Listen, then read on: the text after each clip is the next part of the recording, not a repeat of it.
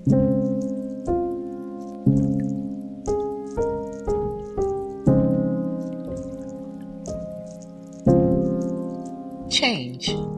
We don't much like it, do we?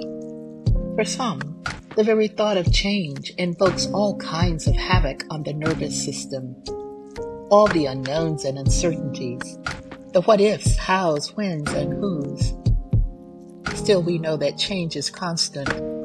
It's everywhere and all the time. Our bodies change, Lord have mercy. Plants change. Tiny eggs evolve into caterpillars that crystallize and change into beautiful butterflies.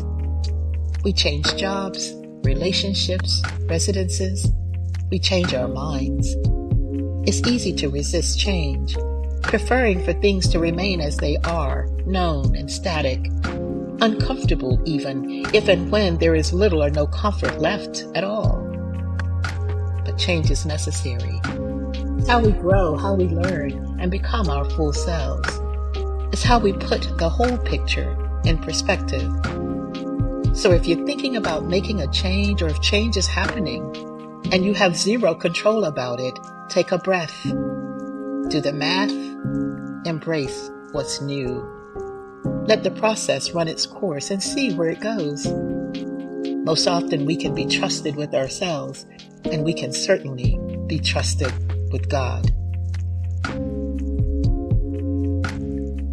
Give us courage, O Lord, to launch out into the unknown, for everything is already known to you. Amen. Join us Monday through Friday as we walk together and see where this season takes us. Remember to subscribe, like, offer your rating, and leave a review. If you resonated with today's episode, consider sharing it with a friend to bring them a moment of reflection.